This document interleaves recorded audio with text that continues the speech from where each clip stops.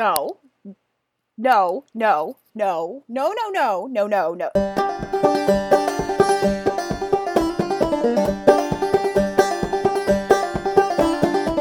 And welcome to Tech Moonshine! Coming to you straight from a cabin in the Virginia woods, Tech Moonshine is the best place to learn about new technologies and how they might affect your life. Your hosts are both experienced technology professionals and, just like quality moonshine, they will give you the straight and unfiltered truth.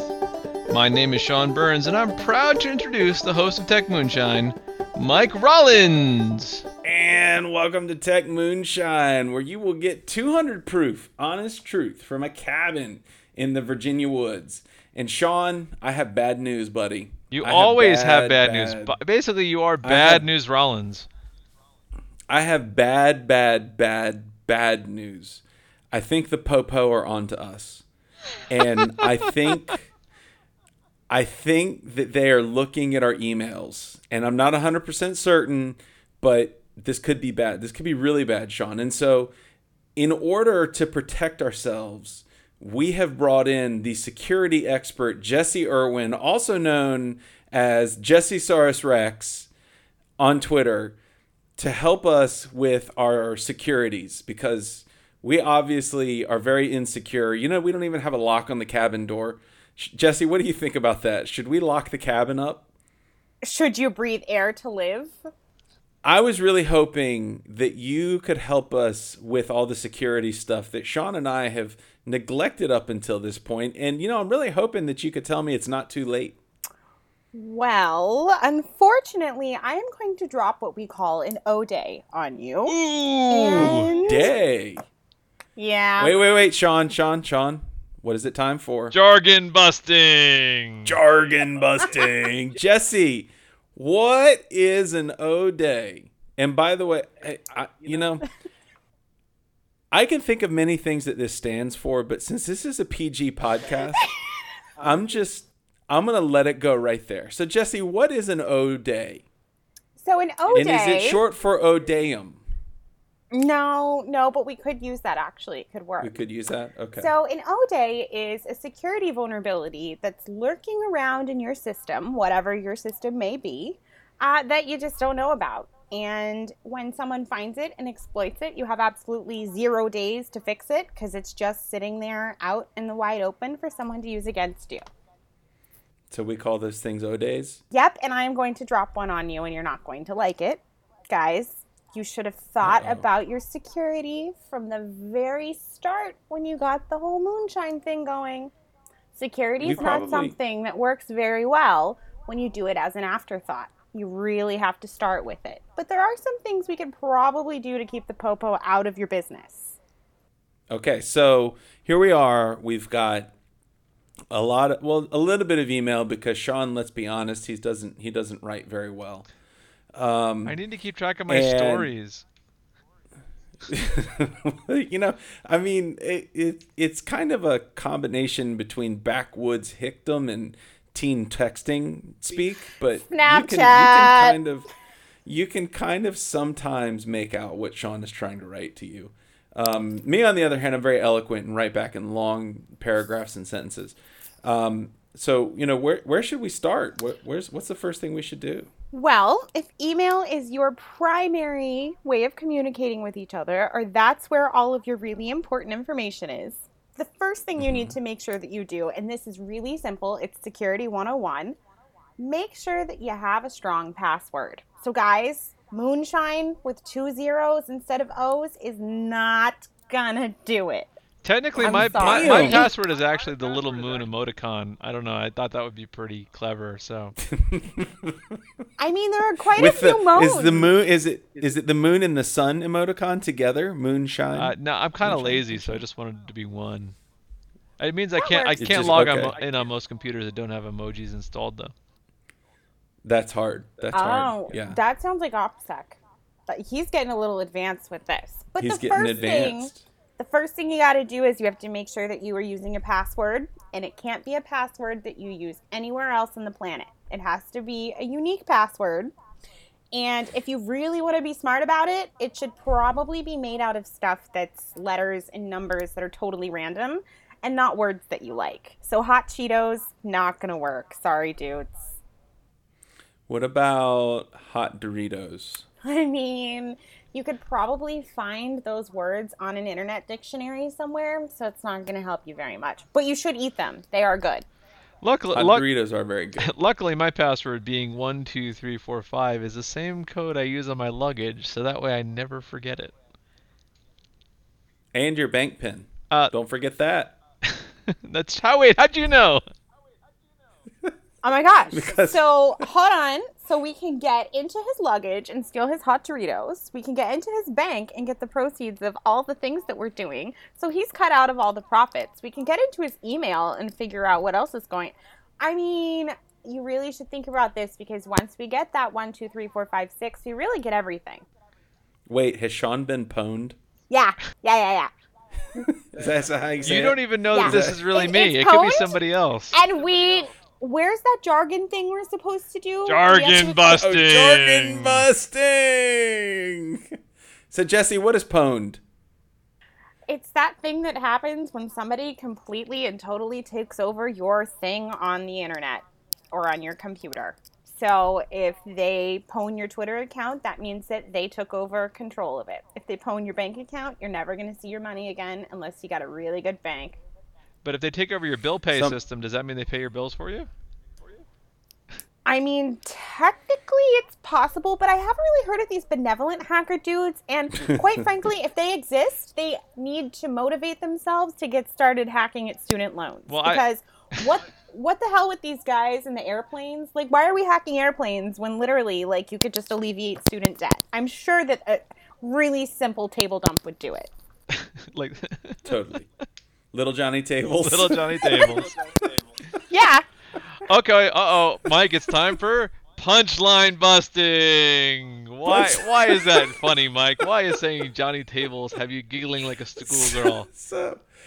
There is, was this where did this come from? XKCD. XKCD. So XKCD has a comic. We'll have to dig it up and put it in the show notes if I decide I'm going to do show notes. I will hopefully do show notes this time. XKCD has a comic where the principal is calling the mother and is asking the mom, what is the name of your son? And the mom replies, well, yes, we call him Little Johnny. What is it? Little Johnny Tables. Anyways, it's a SQL exploit where you can insert SQL into some random field. It doesn't get filtered out. It doesn't get broken up, and it goes directly into a SQL query. It's called a SQL injection attack. And at that point, you pretty much have pwned, because we've already decided that pwn is a bad thing. You have pwned the database, and you now control it, and you could, in fact, drop all the tables in it, which is why we call them Little Johnny Tables. Exactly. So, Mike, actually, this brings us to an important philosophical question about security. So, why do security holes exist in the first place? So let's say that we take Jesse's advice. We have strong passwords. We're very diligent. We don't tell anybody what they are, and we only write them on sticky notes we attach to our monitor of our computer. That's the only place we write them down. So they're very secure. But these security holes, why do they exist? Why is there such thing as a SQL injection attack? And why is it that PHP is full of more security holes than Swiss cheese? Like, why do these things exist? Why don't we just filter them out when we're writing the software? Well, Sean, you probably are overlooking the fact that most people are innately lazy and are also not completely informed. And when you have somebody who is both ignorant and lazy, they don't write good software. Now, wait a minute. There's this myth out there on the planet that every security vulnerability Are ever... we myth busting now? Oh, we are myth busting. Every security developer Hold on, I think that's copyrighted. is in charge of being the person who implemented the security bug. And actually, that's not quite how that happens. When you're building software, especially in teams, you have a lot of different people working with a lot of different moving parts. And sometimes you get these really crazy, insane O days, that thing we talked about dropping, as kind of a byproduct of the software development process, and not just one or two people being super lazy and not closing a database correctly or making sure that they've taken care of a tag. Sometimes it's just a thing that happens by complete accident because of the way that the process works. And actually, to justify that, if you're familiar with WordPress, it's a very popular software on the internet for publishing blogs. I met a company recently whose entire site was completely pwned, and basically there was a bug in WordPress where if you clicked on the upload image, there was an upload image feature that you could actually upload not an image, but a source code that executed to let you take over the server. And which is the Oh my most you god. imagine this developer is sitting there with and his job is to implement image uploading, and he didn't even think that he should test, uploading of actual binary compressed code files that would automatically execute in the server and stuff. And so it is true, and these things exist out there every day. And I think that we often, point fingers where they don't belong. I mean, who would have thought that an issue might exist there? And in fact, if you were worried about that, you may never write a line of code in your entire life. And so I think that that's 100% true. Yet still, these security holes exist. And so then that brings up the follow-up question: why don't we just plug them all? If we can't keep them from existing, why don't we just plug the holes in the dike? Well, have you ever heard of the boy who put his finger in the dike? Any time now, Silence. folks. Silence. Everybody, quick, not all at once. Don't just yeah. You guys, shh, shh. Let me tell this. My God, what is wrong with you people? Jeez. So there's some, I don't know. There's something about a boy that put his finger in the dike and he tried to hold the dike shut, but then more holes showed up and he ran out of fingers and then he used his toes and eventually the dike collapsed on him and he drowned. And so that is what happens when you try to plug the security holes. You drown under the dike.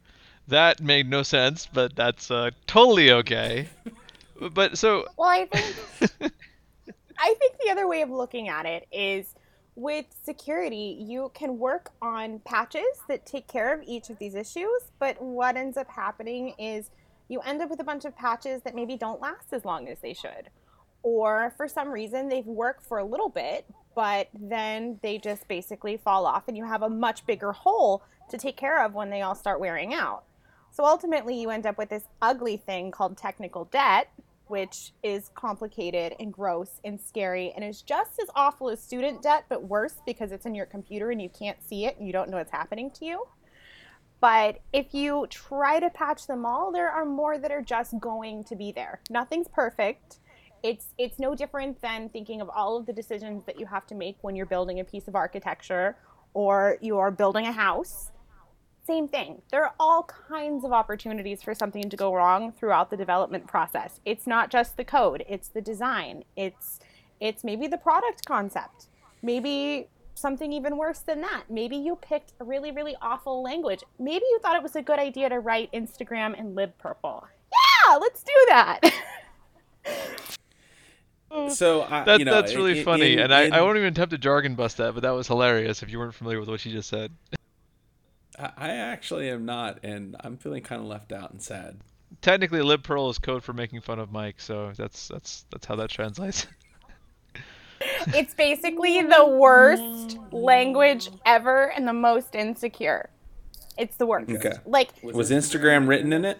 no, God, no. God, no. I'm just saying that somebody could Oh, decide okay. to take something like an Instagram and write it in a completely and totally awful, insecure Or Mike, for example, language. they could do Facebook in PHP. I mean, hypothetically speaking, I mean, nobody would ever do that for Because real. that's But if anybody's Nah, familiar, wouldn't Facebook is happen. written in PHP, which I have no respect for as a technologist. PHP is dirty. So Jesse, a question for you. We read now every day about major retail chains that have lost all of our credit card information to the hackers. And all we were The doing was trying to shop. All we were doing is trying to hackers. buy things in these stores, and somehow they absconded with all our credit card information. How do these things happen? These are big, powerful corporations with hundreds of millions of dollars in revenue. How do people just walk away with our information from them? Well, there are lots of ways that this kind of thing can happen, but I think the most helpful way to look at it is to think about what you actually have to do if you want to be an effective hacker. So, to be effective at stealing data and hacking something, you don't have to have an entire army of a whole bunch of super technically elite dudes there who are breaking through and brute forcing into code. What you Could be technically elite dudettes, though. Let's just be Sure, honest. sure. I usually say dudes because I just have this nasty image of the cyber army and they all look like monsters, like stomping through with their NSA uniforms on. I can't help it. But in general, uh-oh, he's got the hoodie out. Wait, do we have a hacker like face mask? Why did we not plan this better? But For those of you that cannot see, I put my hoodie up so that I could look like one of the hacker dudes in the hacker army that's evil. Sean now has his hood on, wait, and no. he turned his light out. Jesse does not have a hacker dude hood. Yes, I do. Though I've she got is a white reaching hat. behind her. Oh, she's got a white hat I've got a white hacker hood. hood. Though being You in can the tell South we're all wearing- actual no, hackers just- because we're wearing hoodies, and that if you've ever watched the Wearing- movies Yes. or any sort of television Hackers show, wear hoodies. that's right. Yes. Also, Mike Yes. and I are completely unclean shaven. We clearly haven't shaved in many days, and we obviously look days. like we're angry at the world. The stereotypes that Hacker Hollywood is dudes selling us. to hacker dudes showering is optional. And we have officially pulled up a command prompt, and we're typing echo into it as part of our hacking. If we're really true to the movies. Are you using Totally. Nmap? Because Trinity uses Nmap. She does actually. That was legit in Matrix. She actually did use some real techniques, and that's very encouraging for the future of Hollywood. But anyway, we interrupted our. We're at Target, Yes. and Target is selling. I don't know. They're just losing, and maybe it's leaking out the sides of Target. How is our information getting to hackers? Target. Well, so usually what happens is instead of there being some massive technical operation that involves 85 nation states and half of the UN member countries, you have a group of people who decide that they're going to figure out a way to get into a corporation. And it can be as few as 4 or 5 people who say, there's got to be a way in here.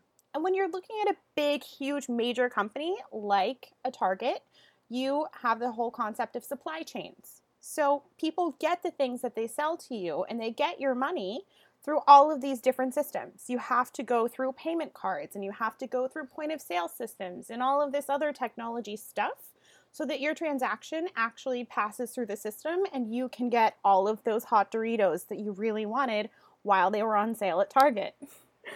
So what tends to happen is the attackers say, okay, what's the weakest point in the system that we can go after?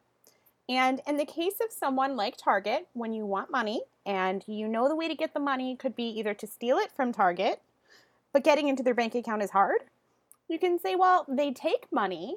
Now, how do we get the information?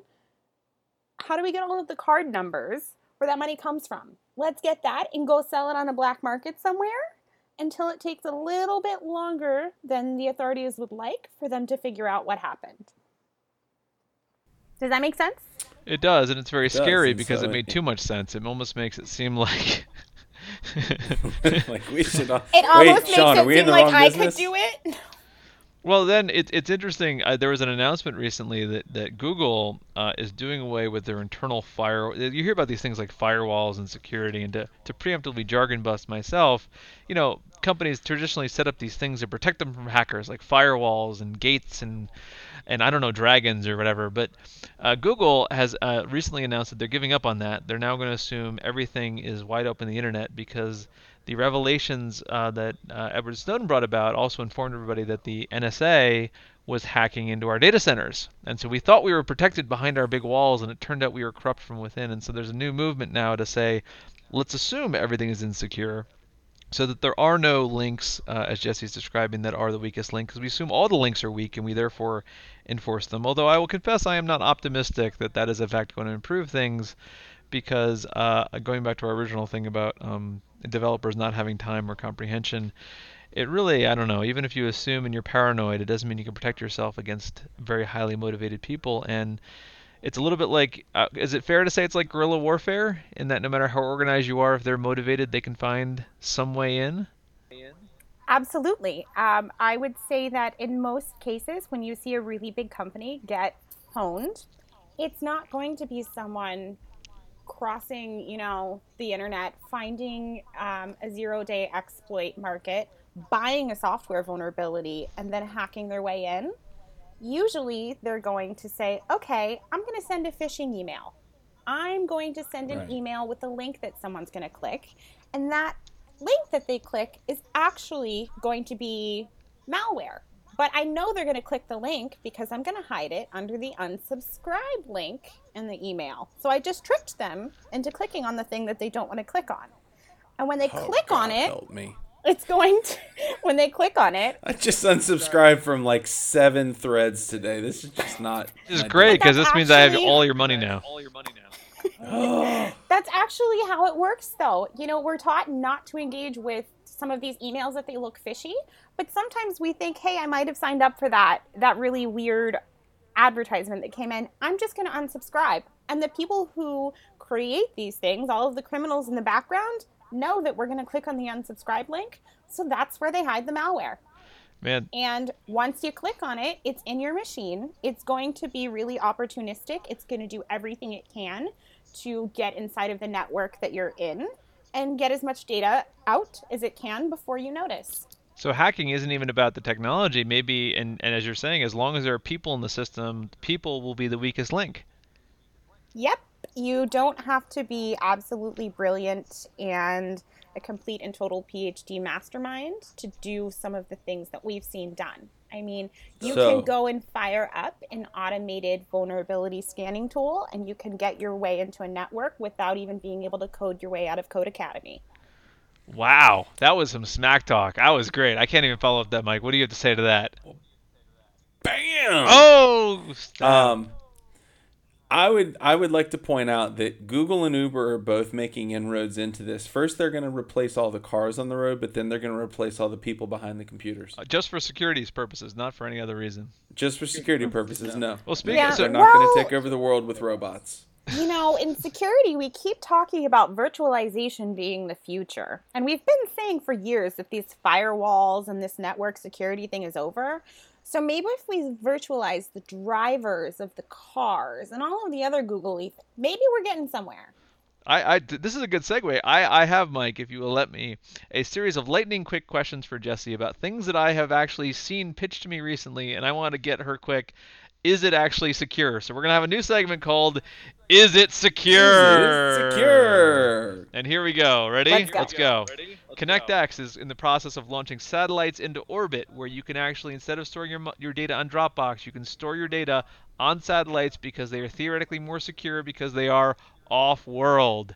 Is it secure? No.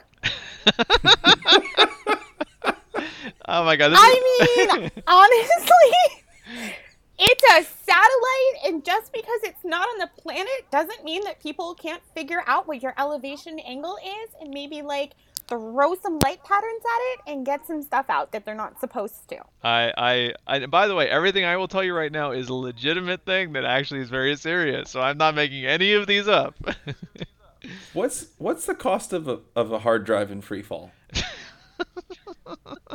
It's I actually think that's like 3 trips to Taco Bell. 3. All right. Oh my God. Okay. A second one, Proton Mail, is now hosted in the same data centers as Swiss bank accounts, and they claim to encrypt all of your email messages and keep them outside of the arms of the law. Okay, so I have some feelings about this because I just came from a presentation where one of the founders was speaking. Fantastic. And You have the feels. let me just tell you that he was very quick to point out that their data center in Switzerland actually is literally a bunker in the ground from war times. So that was pretty cool. But I have some problems with Proton Mail. I'm not sure if you've heard of this thing called RSA, but it's this publicly available encryption algorithm. Which happens to be And weak. he just happened to base the whole Proton Mail thing, and I think RSA. I didn't even have notes because it wasn't a number that was even cool enough for me to look at. I think, and this might be because I hang out with too many cryptographers. I think we should probably start moving away from encryption algorithms like RSA. There are things like Axolotl, which comes from Open Whisper Systems, doing some amazing stuff, and we kind of suspect that maybe the NSA can get all up in some parts of RSA keys. So let's just not use those anymore. There's other cryptography out there. So sorry, dude. Not cool enough for me. Not Your Okay. your secure. crypto is like too well known. Fair enough. Okay, let's keep Actually, going with is it secure? The August smart lock is a lock that you put in your door instead of a normal lock that you unlock with your phone. Is it secure? no. No, no, no, no, no, no, no, no, no. If you've ever been to a hacker conference and it is a lock, we have these whole hallways where we lockpick things. And I am just saying that even if it's a smart lock, they will get into it. It's not So I happening. I have a story. I have a very good friend of mine who happens to be in the armed forces, and he is kind of a sneaky armed forces kind of guy. And one day I was over at his house, and he brings out this duffel bag, and this duffel bag probably weighs 75 pounds. And he says, "Let me show you how to break into every lock that has ever been made."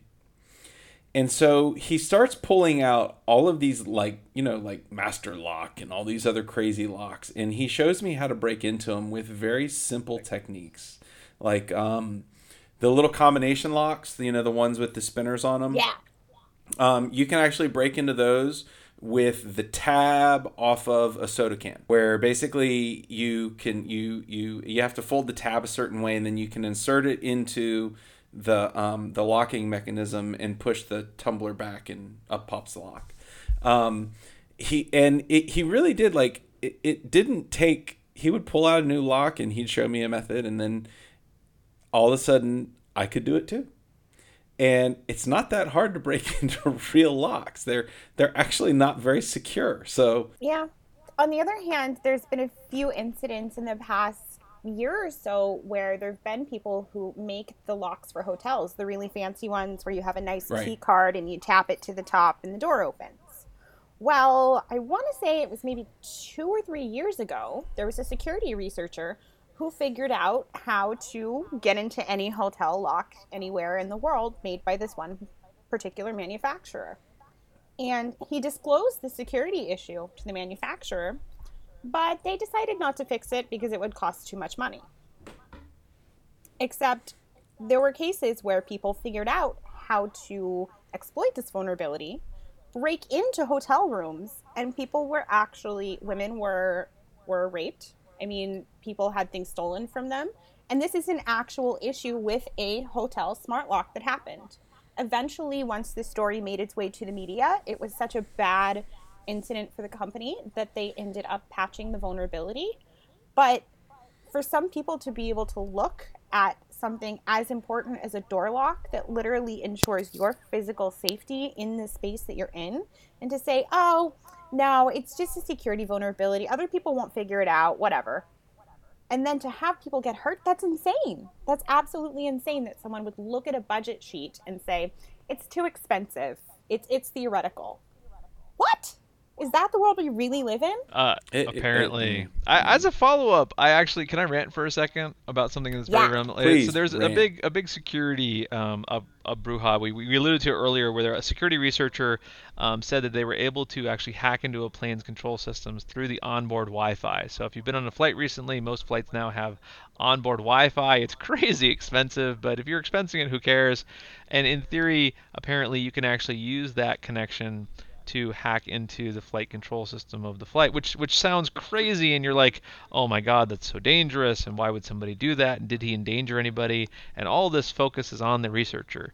And I am like, why in hell is the onboard Wi-Fi even remotely reachable to the airline control? Like, who thought it was okay for the Yes. airplane control system to even like have a wire that you could reach from the in-flight Wi-Fi? That is ludicrous. Like, why? Who would even But occur to obviously you to we do should that? arrest the hacker. What's that? Obviously we should arrest the Well, hacker. it's essentially the same as saying, okay, we're gonna have police cars and we're gonna put grates so that anybody sitting in the back seat is secure, but we're also gonna put the ignition key in the back seat with the criminals. Like, that's essentially the equivalent of the decision they made there. It's nuts. And of course, everybody focuses on the researcher and how horrible he is.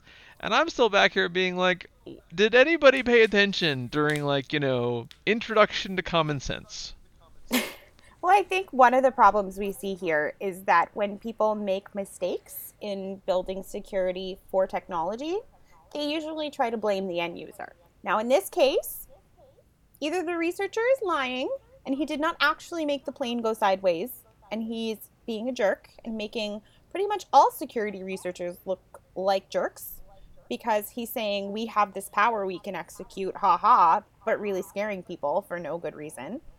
Or he's telling the truth and he is still a jerk because he was on a plane that he took control of, knowing full well what he could do, and endangered all of the lives of people who were on that plane with him. Both of those scenarios are not cool. But the real problem here is that it should have never been possible by any measure of anything on this planet that all of the systems inside of that plane were not air gapped from one another. They should have been separated and segmented and pulled apart and not connected to each other so that you could break into them and do things like that. And yet, we're all yelling about the dude on CNN when there's probably a team of 12 guys who all talked to themselves when they were building this airplane, thinking, oh yeah, not a big deal. We don't need to worry about that. Let's just keep going. It'll take too long to rearrange it the other way. What? And this is a known issue. There are papers from 2007 and 2008 talking about how in some of these Boeing systems, there aren't air gaps where there should be. It's 2015. This is still a problem. We knew about it and nobody did anything. We just shipped all of these bajillion-dollar airplanes and didn't for 2 seconds stop and say, oh wait, there's a problem. We should probably make sure between version 1 and version 2 that we go in there and fix it. Nobody could have done anything. Which really? Makes you wonder It probably what else would have cost too much money. Well, obviously, but it makes Right? you wonder what else is a haunting out there that we just haven't found yet.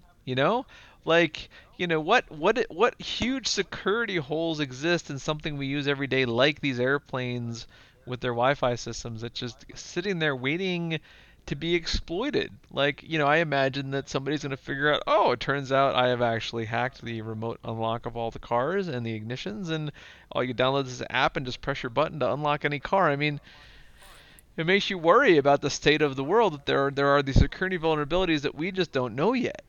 These O days that are Yeah. technically -1 days because we don't actually know that they exist yet. I would say in the case of the cars and having the app and you hit the button, that actually recently happened to a technology reporter. Okay, now Nick Bilton I'm of the getting New York paranoid. Times. Oh man. Oh my god. Yeah. We should have done a segment called "You Guys Come Up with Crazy Hacking Things," and I tell you whether they've happened or not.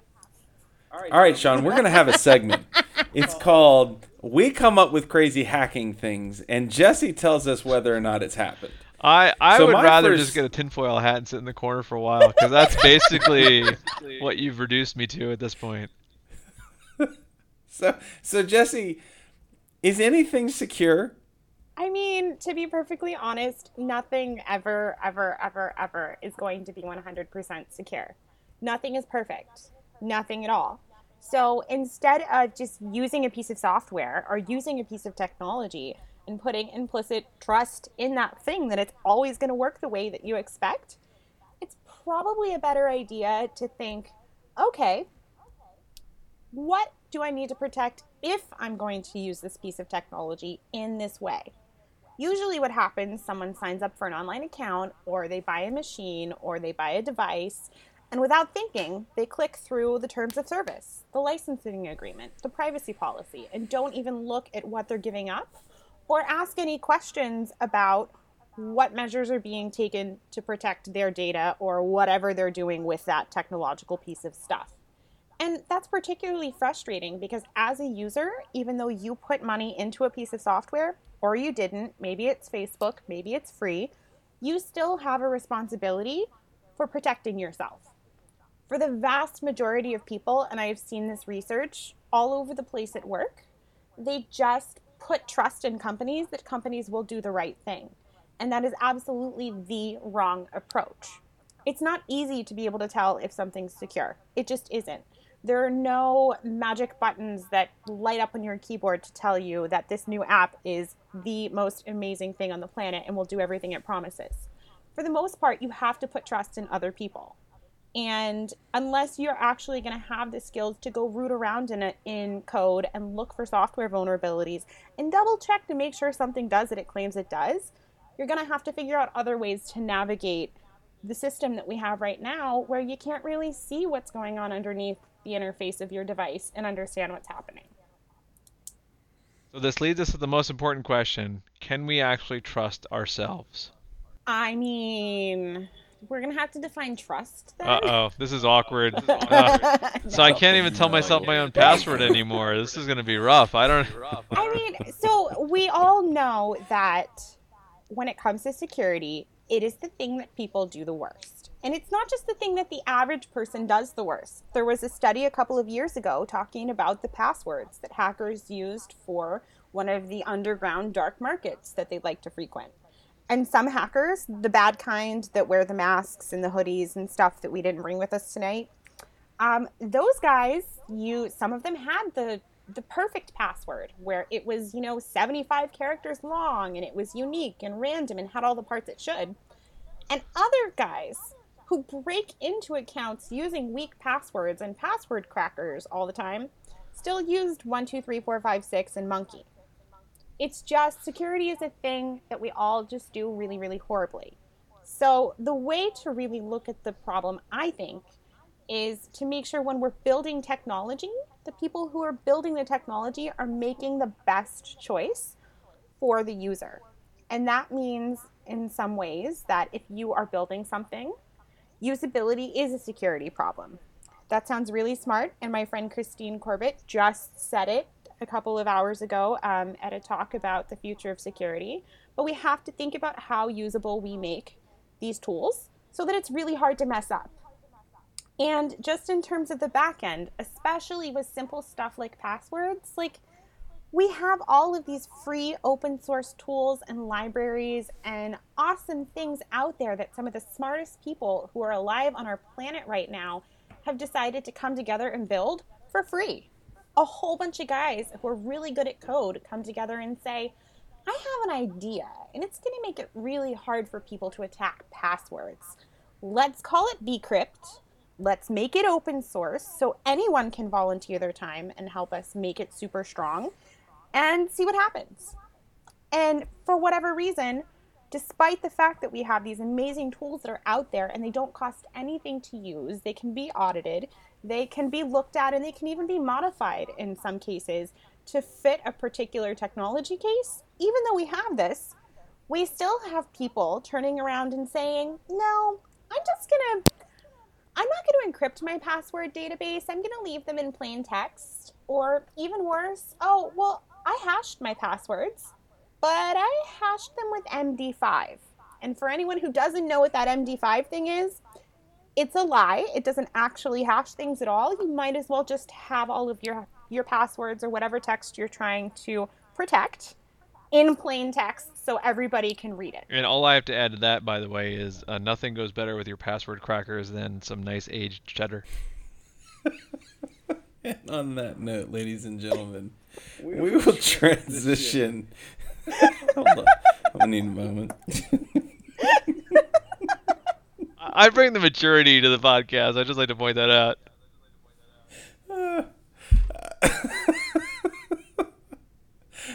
And on that note, we're going to segue into the part of the podcast that we like to call Tech Topic Overload. Tech topic overload. And if you have never listened to the podcast, and we don't understand why you would have never listened to the podcast before, you should know what Tech Topic Overload is. But just in case you don't, I'm going to tell you. Tech Topic Overload is the segment wherein your hosts, the three of us, will pick a topic from this week or the last 2 weeks or the last month. And we will rant about it, or we will talk about it, or we will do whatever we want to do with it. We will be limited to about 2 minutes per topic, and it will keep you informed about what is going on in the world today in tech. So, Sean, I'm going to give you the first go at it today. Excellent. Well, apropos to our conversation, I like to rant about something that is technically nobody's fault but always frustrates me, and it's apropos to our conversation, which is that if you use open source software on the internet, all open source software has security vulnerabilities. I will use WordPress as a scapegoat because they really make me angry. The minute somebody finds an issue with this, they're very good. They immediately issue a patch that you can there install on your open source software to fix this security vulnerability. The problem is because it's open source and they publish the patch, in publishing the patch, they're advertising exactly what the vulnerability is. And people are just not good about patching things immediately, which basically means if you are a hacker, all you need to do is wait for the next security patch to come out, create an exploit, and start attacking services that haven't yet upgraded because their people are either lazy or didn't upgrade them. I don't actually think it's anybody's fault because I can't expect people using the software to update the software every day. And I don't think there's anything else that the open source community could really do other than issue patches when they come up. It's just frustrating that it actually has made it super easy. If you want to be a hacker, I don't actually have to work very hard. I just wait for a patch to come out and I just exploit it on servers that haven't been updated yet because not everybody can update things all day every day. And so my rant is non-specific. I just had seen this happen in WordPress repeatedly, but other open source software has the same problem. It's just really frustrating, and hopefully at some point we will find a better way. There you go. All right.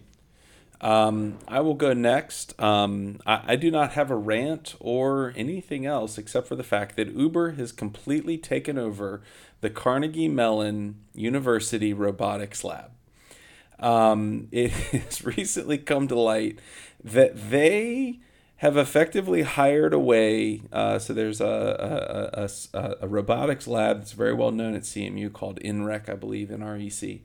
And Uber basically just bought it. And they're using there's like 150 folks that work there. They're using 50 to 75 people from INREC to build their self-driving cars. And it's Carnegie Mellon is really cool with it. And the people that got bought are really cool with it. And hey, man, if you're going to try to leapfrog the competition, and if you're a little bit behind, why not go buy the minds of the smartest university, one of the smartest universities in America? Sure, go for it. All right. And now, Jesse, take us out. What is your rant today? I have a rant, and it's not super topical. But I have a really huge bone to pick with how we all, the media, the security people, how we talk about software vulnerabilities. I love watching bug bounty programs, and I love seeing some of these big security holes that people find and that get closed. But I am so tired of seeing hacker could have removed every photo from Facebook. Rah! Because what happens is that the average person sees this story that all of their pictures on Facebook could have been deleted because of one guy somewhere on the internet, and they freak out. And this idea that, oh my God, the hackers are out there, there's nothing I can do, just keeps getting perpetuated through the media and through just discussing security vulnerabilities in that way. It drives me nuts. I am so tired of hearing the sky is falling, when what actually happened is that Facebook or whatever company, whether it's Yahoo, whether it's Google, whoever, they had a system where they said, all right, we know there are security vulnerabilities in our software. So what we're going to do is we're going to open up a channel just for security researchers to tell us about the holes they find. And then we're going to fix them. The story is not what could have happened, where all of the pictures could have gotten blown off of Facebook and we all would have lost all of our French fries and all of our hot Doritos and all of the other things on the planet we love. The story is there is a really big security hole, and these really awesome guys who like nothing, and girls who like nothing more on this planet than to find security bugs and hunt them down, found it, help us fix it, and your pictures are safe. That's the story, and that's the story we need to be telling. We need to stop with this sky is falling, the whole internet is breaking, all of your everything is going away and getting blown up forever. Because it's exhausting, it gets us nowhere, and especially in terms of security, it gets us in trouble. For no better reason than people don't understand the power that we have by knowing how to find and close holes, and they get scared of it, and then they try to take our right to use that power away. It's not okay. So could we maybe not talk about all of these bug bounty finds in a way that makes it sound like the whole internet's exploding all the time? Because even if it is, that doesn't help how people feel about technology and how people feel about securing themselves. Very well put. Very well put. So Jesse, tell us, how can people reach you? How can they find you? Where can they find So you? the best way to reach me is probably going to be Twitter. I don't know what they put in that Twitter thing, but I'm Jessie Saurus Rex, Jessie with the Y, and then the other part is spelled like Tyrannosaurus Rex, but you take the Tyrannosaurus off the front. Anyway, easiest place is Twitter. It takes probably no more than an hour to hear back from me if it's not too busy of a day. I respond to my tweets better than I respond to my email. Very good. I can in fact vouch for that, as I'm not even sure how I started following you. Somebody retweeted something you tweeted, and I started following, and it was pretty funny. And then like a year later, you're on the podcast. So very good. All Twitter. She's very responsive. And Very if good. anybody All is Twitter. curious, by the way, if next week's show is a little bit late, what has actually happened is we actually just lit the cabin on fire. We are burning it to the ground because we were so freaked out about what's going on. Mike and I are going to actually live in a cave in the woods for a while until things like calm down. And once we're all of a sudden feeling secure again, you may hear from us. Very good. Now, Sean, that does bring us to our sponsor for this week. And in fact, our sponsor for this week, we're all about native advertising here on Tech Moonshine, and you may not have realized it, but you've been advertised against this entire show. Our sponsor this week is Hot Doritos. And Hot Doritos are the new type of Doritos that are hot in their Doritos. And do we really need to say anything else? I mean, Cool Ranch was awesome, but Hot Doritos are better. So with that, we would like to bid you adieu. May you have a wonderful evening, afternoon, morning, whatever the time of day may be that you're listening to the podcast. Thank you, and have a good day. Thanks for joining us for Tech Moonshine. You can continue the conversation on Twitter using the @TechMoonshine account, or find us on the web at techmoonshine.com. You can also chat with Mike and I directly. Mike's on Twitter as RollinsIO, and I'm on Twitter as SBurns. Special thanks to Jeff Holtzinger, our banjo picker, and his track Bent Nails, which you heard at the beginning of the podcast. You can find him on SoundCloud using the username Jeff on the Banjo. Please join us next week for more 200 Proof Truth about tech.